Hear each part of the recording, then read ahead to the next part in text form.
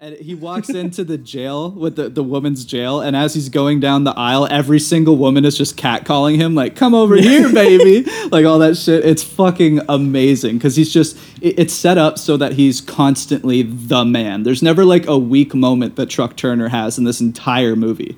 Like, I don't know, if I can't even remember one. Is there a moment where he kind of gets like a weaker thing? He always seems to be on top of everything. And normally I would think that that's kind of boring, but because he's just so like electrically charismatic, I just have a blast with it the entire time. Yeah, well, and they build the movie around like him as like a reputation and like a force, right? So all it does is just generate this idea that he is larger than life. He is like, he literally is a giant truck headed towards you if you piss him off. Because every dude that they fight is like, there's like, I wouldn't have fought him if you told me I was fighting Truck Turner. Like, I thought I was fighting a man, not Truck Turner. Yeah, like that the way that they build his reputation, like throughout the city consistently, that stuff is so much fun too. And also the way that they sometimes do incorporate, like, you know, sort of like the sort of the culture as well in some of the political realities, because they don't do it quite the same way that Black Caesar does. But the fact that his girlfriend is like in jail and he's got to go like pick her up from the jailhouse and stuff like that, like they introduce that kind of specificity to it, and they talk about like escaping the city and stuff like that as well. Yeah, but they do it in a way that's so kind of like, again, kind of warm and almost like a fantasy version of it, which I just find kind of romantic. Yeah, like when he goes in. Okay, go ahead. You were probably going to say the line. Well, because I was going to say when he goes into that jail and she's just like, I'm doing this time. I ain't letting it do me. And he's like, that's my girl. Don't let this bullshit get you down. And like, it's just great little interactions like that. It's very positive, even when you're viewing like his girlfriend in a jail cell. There's just some type of energy there that just keeps you like upbeat and excited about what's to come. It's definitely not like Black Caesar, where I started to feel some real things in my gut, just some discomforts, you know.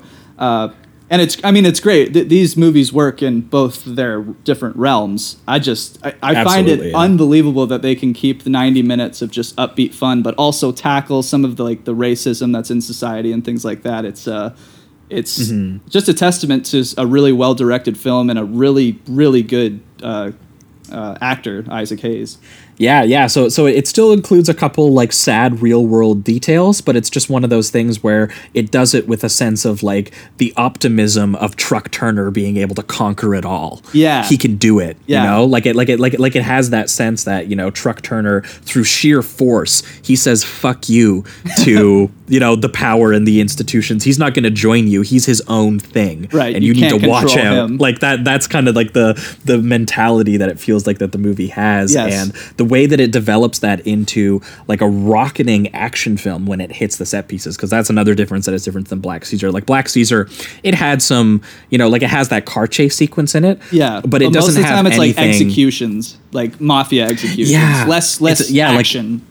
Like, it's not like a full out action set piece like the chases that take place like in this movie. Yeah. Like that big chase where they are chasing down a pimp named Gator, which must be where the other guys got the Will Ferrell line from, which is so funny. I didn't know if it was ever a reference, and I'm just so happy that I know it now. Yeah, and Dick Miller shows up briefly too as I always just love seeing Dick Miller. Dick Miller shows up as the bail bondsman who like hires them. He pops up randomly in all of these movies. I love it. Yeah, and he's like, you know, okay, you got to get this pimp named Gator, and I'll give you this much money. And I love watching them like negotiate with him, because they were like, okay, you know, he's a sadist who lights people on fire and assaults people with pipes and carves his initials into their fucking face. Like, you're gonna need to give us more money than this. And there's such a back and forth between them. Like, you know, they're basically like, we know how much our services are worth, and you're gonna pay us. Yeah, yeah. and that's after they they've broken into the military base where like the military guys like practically don't let them in because they're like, oh yeah, what are these black guys gonna like, you know, come in here and do? What do you think that you're doing? And they say that they're, you know, they've got a warrant for arrest, and they're like, what are you, like some sort of cop? And they drive through the barrier and things like that. They find out that the authority figure on the base is covering up like a rapist. Yeah. And so it's them getting revenge on like this like, you know, this guy who is like a molester, like a pedophile or something like that. Dude, and it's so crazy instead of too, because when they find him and then Isaac starts like beating the guy up because he starts using all these racial slurs against him. Even at one point, because it's just so like it becomes so aggressive, even his buddy in the car is like, ain't you beat him enough? Like, holy shit, dude, you're going wild. Which I thought was very funny. And also the way that they shoot that little beating scene is interesting because there is a lot of quick cuts, but it's always like each cut is focused on like a brutal punch or something like that. So instead of feeling disoriented, you feel more just like it's very aggressive and very quickly paced. It just feels like he also films it on a wide angle lens so that you can see both the punch being thrown and the hit being taken all in the same shot kind of deal too. Yeah. And yeah, that moment where he's just like, you know, he's saying all this racist stuff to him, this like fucking like veteran who is a child molester, and he says, I'll kick your teeth down your throat if you don't shut up. And he's like, you a big man while I got these cuffs on. And then cut to him taking his cuffs off for him and then beating him to death in a fair fight. Yes. That's justice, baby. That's justice. Oh man, yeah, I love it. And it really just sends home, you know, like the personality that this movie has. I feel like that's what really does it for me when I watch this, is that Isaac Hayes, his personality really takes over this entire movie. Like if you told me this was directed by Isaac Hayes, I would believe you. Yes.